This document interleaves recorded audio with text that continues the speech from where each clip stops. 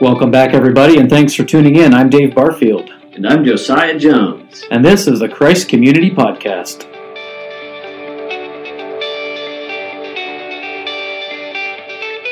We're so glad you're here. In today's episode, we take a little different route, and we discuss some of the tough things going on in the world around us.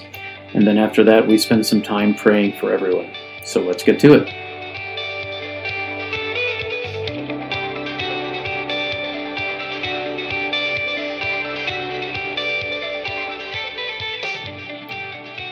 All right, thank you all again for being here with us today. We've got hopefully a great show ahead of us today.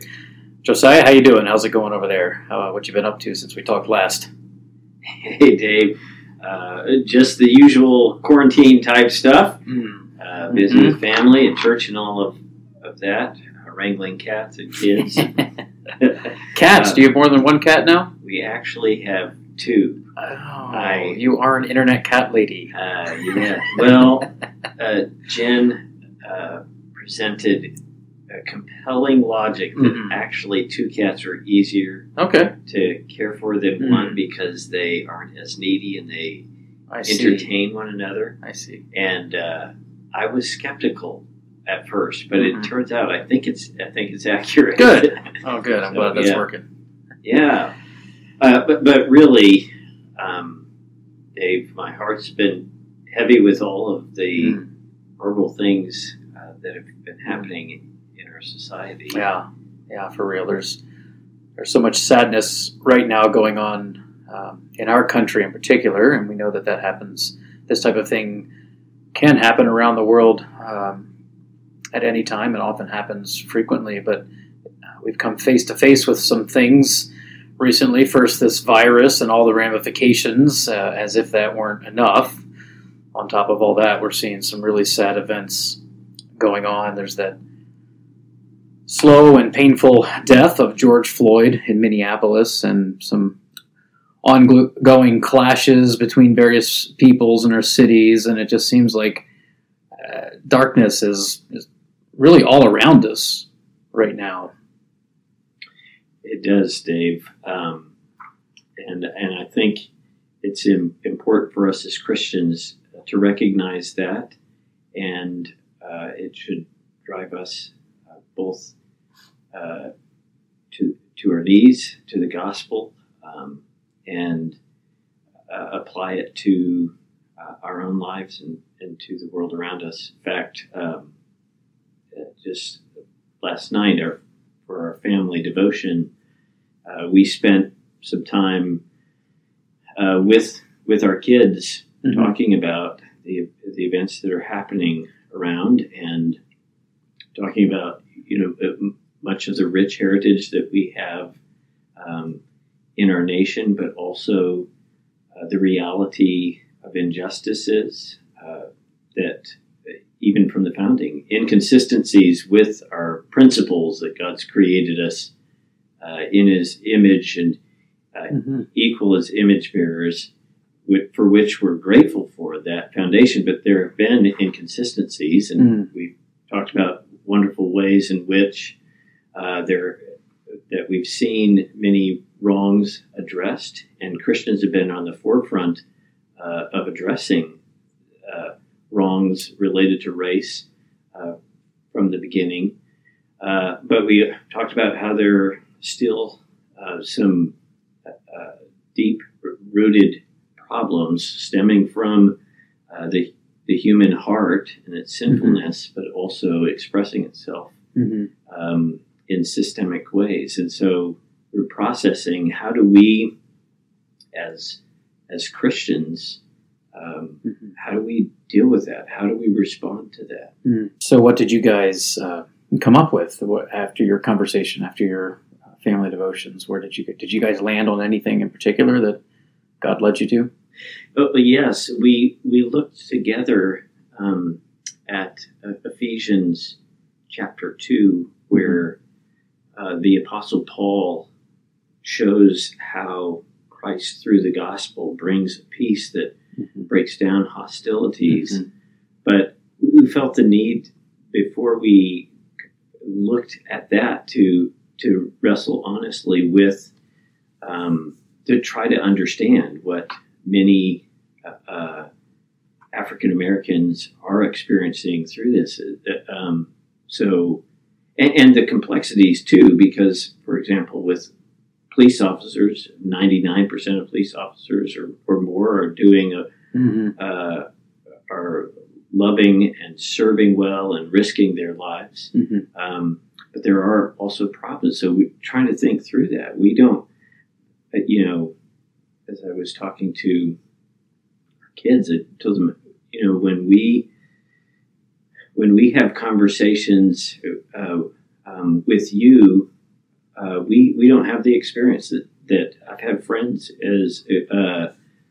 who are fearful for their kids, as they'll spend a significant amount of time telling them, what kind of clothes they can wear if they're going for a jog, or if they get pulled over, how do you need to talk to police officers and all of that, because there's a deep concern that they might mistakenly that assumptions might be made about them that could put them in peril. And so we've never had that conversation with our children. It's just, so we don't identify with that experientially, but I do think it's important for us to recognize that and seek to listen and to understand, and recognize where there are continuing problems in our world. So that's where we started. And then from there, we started asking, well, how does the gospel address this? And this is where we looked at Ephesians chapter 2, where Paul spends time showing how Christ has broken down the wall of hostility. And in the text itself, you can see what has created the hostility between Jew and Gentile is the Jews felt like they were superior because of their having God's law and their perceived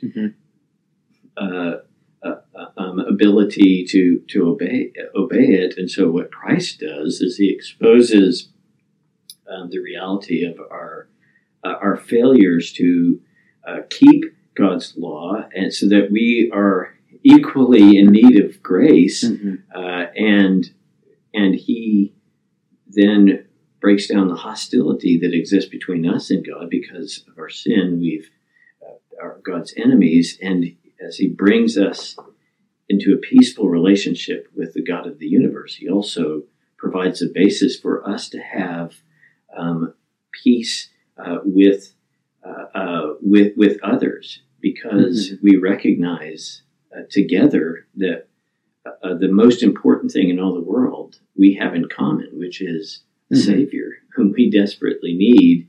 And so all of we don't boast then in our performance. We don't boast in superiority of ethnicity or culture. We boast in our gracious Savior that begins to provide a basis for us to be united and break down barriers. I like how you said that, because I think that the equality at the foot of the cross is really the basis for all of our equality. I mean, if we don't have that basis, the foundation that we're all equally condemned before God because we're so depraved, then we will jockey for position. It might be ethnic, it might be class warfare, ability, so anything. We're so prone to idolatry, it could be anything. And so I think that something that I'm grasping is that, and trying to understand more deeply, is that equality that is found in Jesus Christ. And that's what makes us all equal. Yes. And he changes the way we even view the things that we have by God's grace, the privileges and gifts.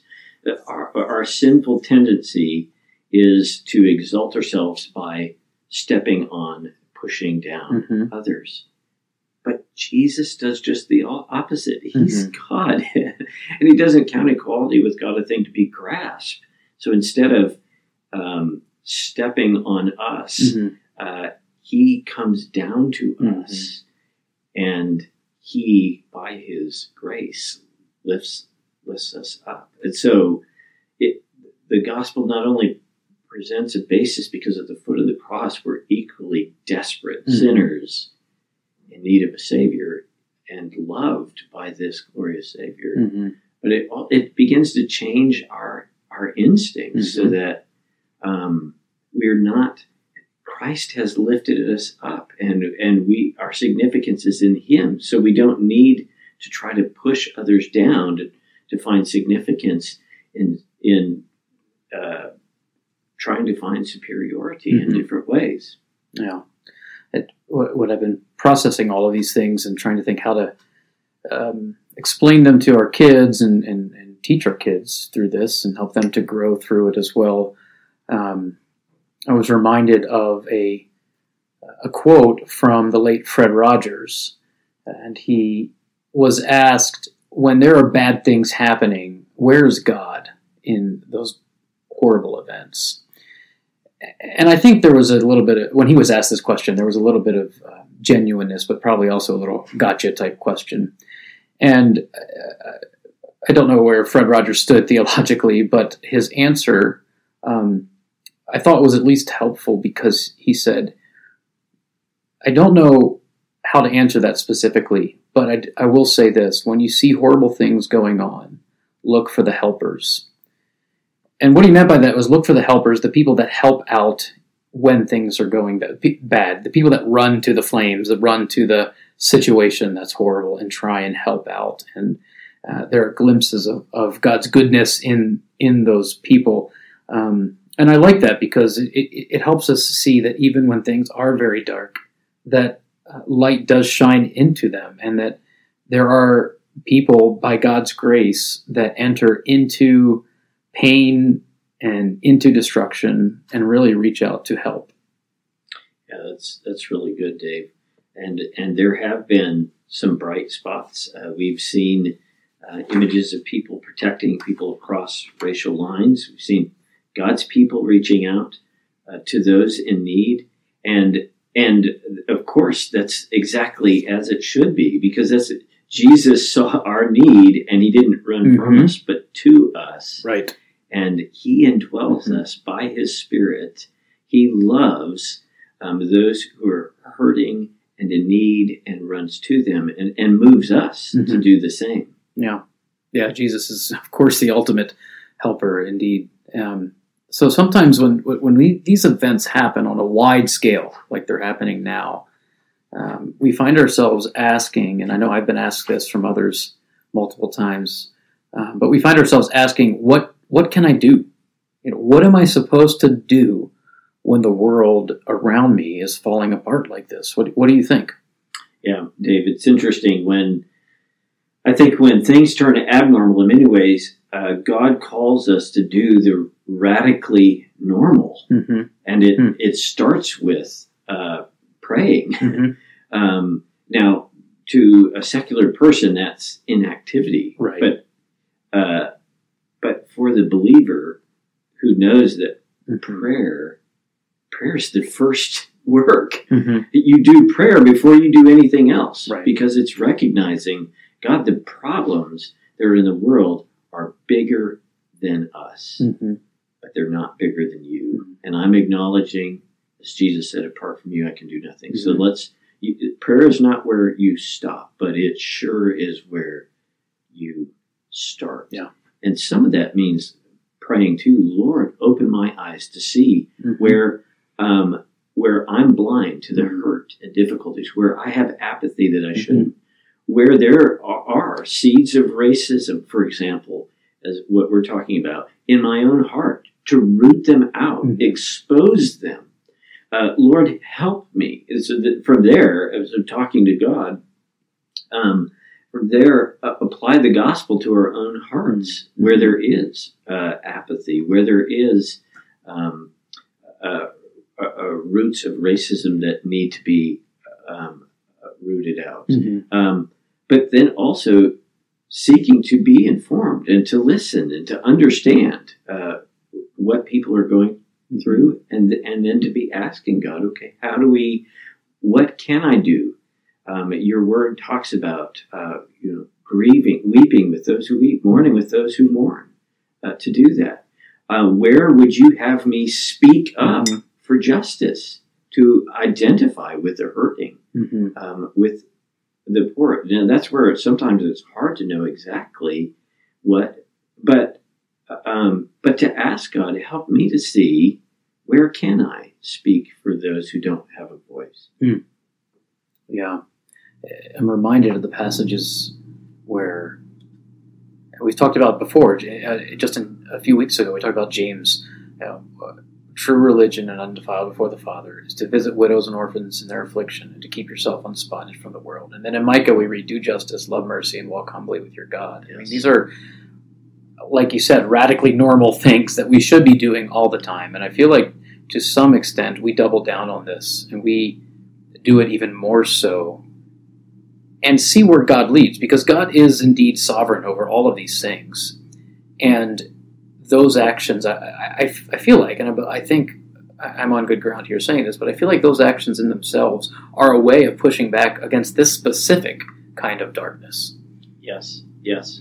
And this is where, I'll just add this, Dave, this is where Christians cannot be part of the echo chamber. We can't just take what the world says, either on the right or the left, politically, and just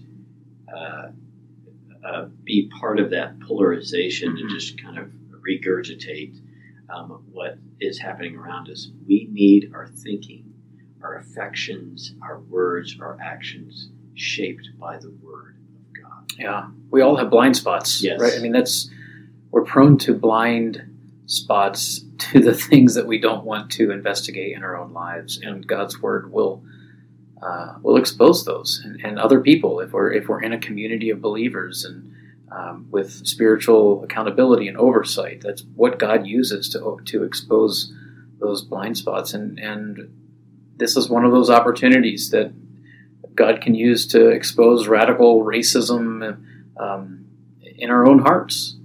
And I just pray that we don't miss this opportunity to consider that. Consider what God, how does God want me to change? Not just what does He want me to do, but how does He want me to change in light of what I'm seeing around me? Yes. This is an opportunity for the gospel to have greater impact in our own hearts. And then as Christians model it for the gospel, for people to see the relevance of the gospel to this deep problem in our own nation and in the world. Yeah. Now, to me, it seems like there are some touch points here with Sunday's sermon. So why don't we get to the sermon, and why don't you give us just a brief summary of where we were, and just give us kind of a rundown of the sermon. Yes, Dave.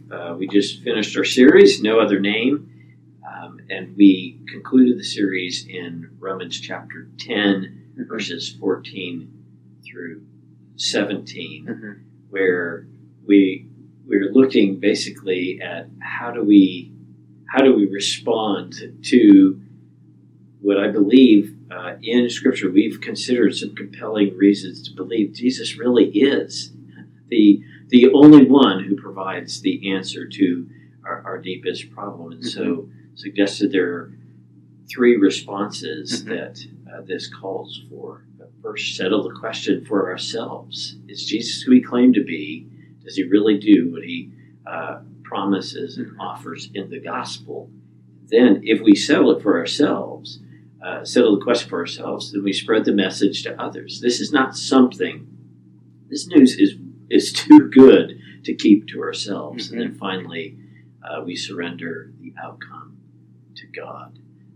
But just kind of the heart of the passage that we looked at is, I think, that God's chosen people who've experienced His grace to extend His grace.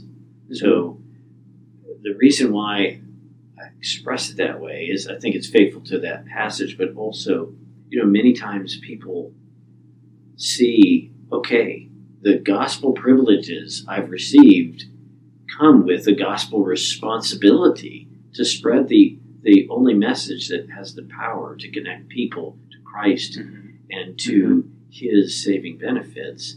But I just don't feel like I'm qualified to do that. And so what qualifies you?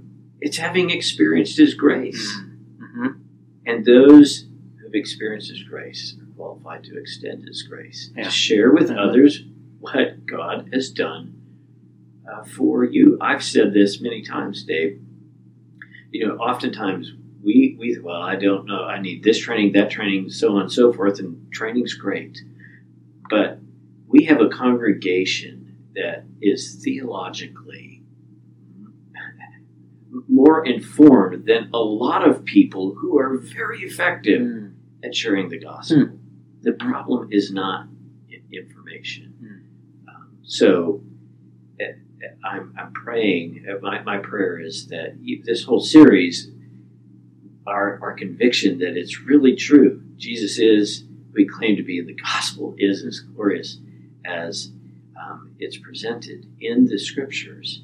And then that we would be compelled by the grace that we've received to extend it to others. I'm reminded of what Jesus did when he healed the blind man, and then the rulers were asking the blind man where Jesus came from and all about Jesus and all these different things, skeptically, because they wanted to try and have a reason to silence and persecute Jesus. And the blind man said, I don't know the answer to these things, but I do know that I was blind and now I see. Yes. And there's that grace that yes. He experienced the grace, and now he's telling others about it. Yes. And you said in your sermon that we're supposed to spread the message to others, and I think, and many of us want to. Some of us are. I mean, we've seen people come to faith during this coronavirus time in our church, that's so exciting, and we want to see more of that.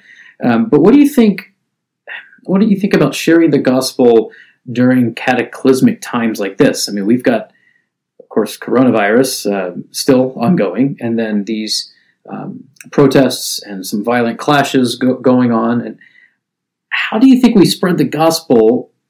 How do you think we spread this message without sounding tone deaf? Like, I understand your city is burning, but listen to my message about Jesus. Deep down, I know that that's what needs to be done. Yes. But do you have some ways to shape it, to package the message so that it doesn't sound like it's uncaring or unsympathetic? Yes. Well, part of it comes down to, as Christians, we need to respond to the city burning. Yeah. And show that we care about the whole person. We really care about them. Because Jesus did. Mm-hmm. Jesus, we were created as embodied souls. So God cares about the body and the soul. Jesus ministered to the body and the soul, and often he would begin with ministering and caring for the practical needs. So Christians, I like how Piper has said this before, Christians care about all suffering, especially eternal suffering. Mm-hmm. And one of the ways that helps people understand that we really do care is by demonstrating it. Mm-hmm. And as we do, if we love people, we're going to care about, we're not just going to care about their having a cup of water. That's really important. Mm-hmm. But we want them to have the water of life. Mm-hmm. How could we not? Mm-hmm. How could we not? So I think one of the ways is we need to demonstrate we care about the whole person. Right. And in that context, also express, because we care about them, we want them to have a hope that can be secure, even in the midst of the things that are happening in our world that expose that so much of what we put our hope in is not solid. It's not a real source of lasting hope. Yeah. What I'm hearing there is, number one, show that we care by helping relieve suffering, and then also have a tone that is caring to show the grace that we've been given, because we would be experiencing God's wrath if it weren't for his grace. And so because we've experienced his grace, then have that caring tone as we share what Jesus has done for us. Absolutely. And I would just add one thing. Mm-hmm. As we talk about the gospel, apply it to where the suffering and hurting is. Mm-hmm. And so, for example, this is where in terms of the race and the racism and the turmoil that we're seeing happening, the gospel does speak to that. And we model that it speaks to our own hearts to expose our sin, so that we as Christians ought to be the chief repenters. Mm-hmm. And then we model how the gospel is changing us and offer the gospel to show how it speaks to this very issue that is so prevalent in our own world. Yeah, because we know that it does speak to it. Ephesians 2, what you just talked about, yes, talks about this very thing, about the different ethnicities that are going to be clashing if it weren't for what Jesus does. So the gospel does indeed speak to the things going on in our world. And it gives us hope, right? Because it gives us a picture that one day the gospel is going to prevail. That's right. God is going to have a people around his throne from every tongue, tribe, nation, and people group, perfectly united in loving and praising God and loving and enjoying one another in a world made the way it was meant to be. Amen. May the Lord come quickly.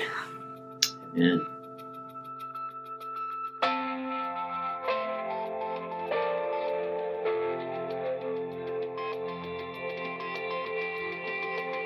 As we close, we want to pray for you. We know that prayer changes things, and so we want to spend some time praying for you and for the world around us. Josiah, why don't you go first, and then I'll close.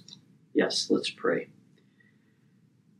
Well, Father, we do thank you that prayer changes things, because the Lord Jesus has made a way for us to come boldly before your throne of grace to receive mercy and help in time of need.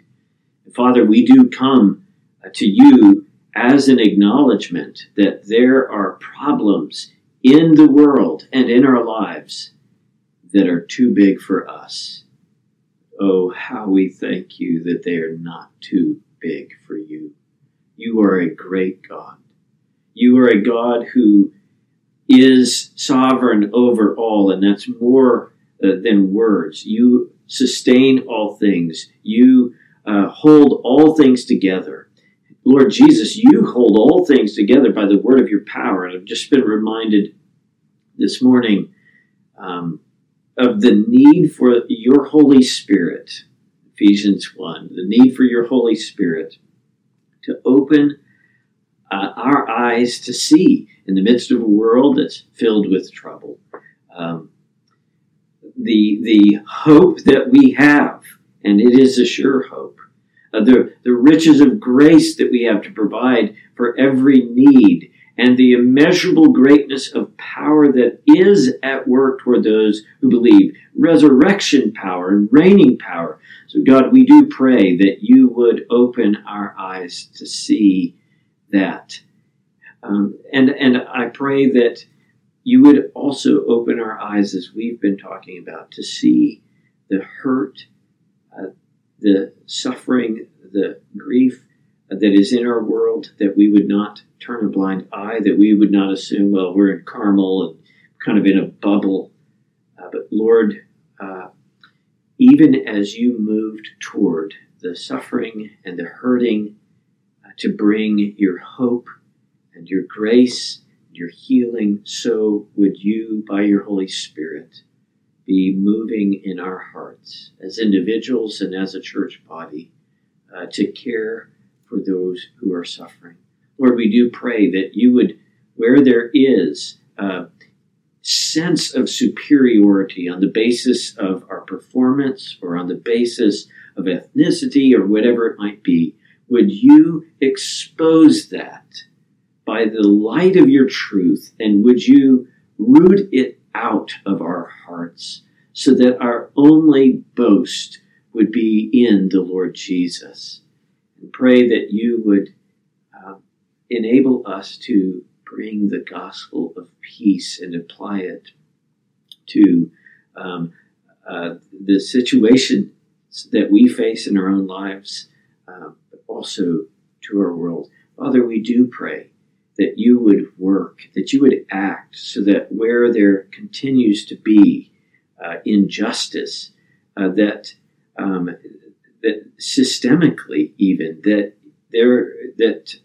people would become aware and dissatisfied, and there would be real changes made that would that Lord would address the massive issues that are happening in our world.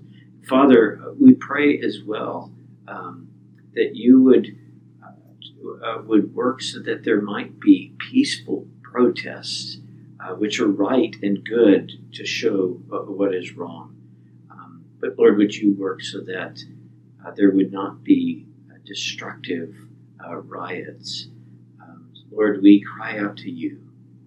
We pray that you would work in our world for our good, for the advancement of the gospel that brings real hope in the midst of the hurting. We ask this in Jesus' name. Amen.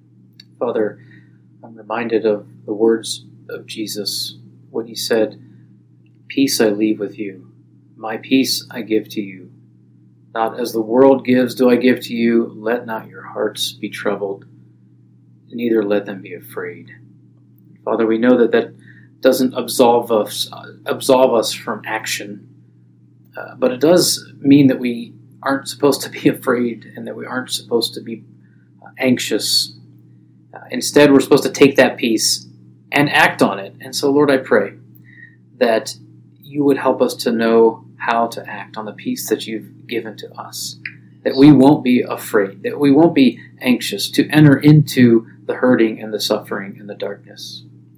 So, Lord, we give you praise and we give you thanks that you are the God of peace and that you sent Jesus to make peace and that you give your peace to your people. And Lord, I pray that that would reign in our hearts and that from there we would reach out into an unsettled world that desperately needs your peace. And we ask all this in the name of Jesus Christ. Amen. Thank you all for listening. If you've enjoyed this, we invite you to share it with family and friends. To learn more about our church, visit us online at christcommunitycarmel.org and join us again next week for the Christ Community Podcast. Until then, the peace of Christ be with you. And also with you. Amen. And God bless.